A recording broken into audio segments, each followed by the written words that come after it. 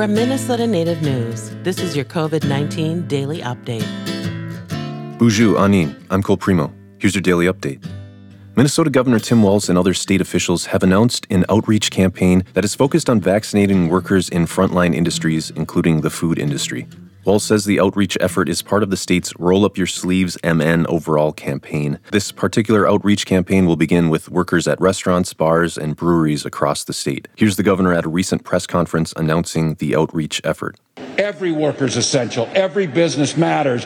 But these industries were hit the hardest, and they are very customer-facing, and they are very much, it's hard to social distance for the folks working in these industries. So we're here today to make the case and to do all we can to partner with really great folks who know how to do this, move vaccines into those locations, get folks to clinics to get done, encourage all food service workers to get in line and get this done as quickly as possible, because every vaccine in an arm is one day closer to getting this thing done. So, according to the latest data from the Minnesota Department of Health, more than 1.8 million Minnesotans have received at least one vaccine dose, including 83% of seniors. Nearly 1.2 million people have been fully vaccinated.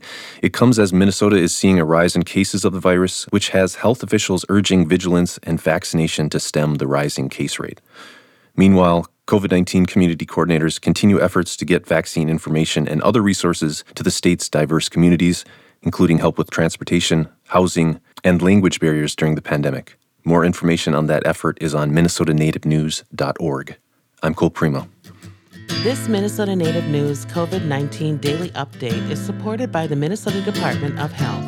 Go online to mnnativenews.org to find more COVID-19 stories and information from Minnesota Native News.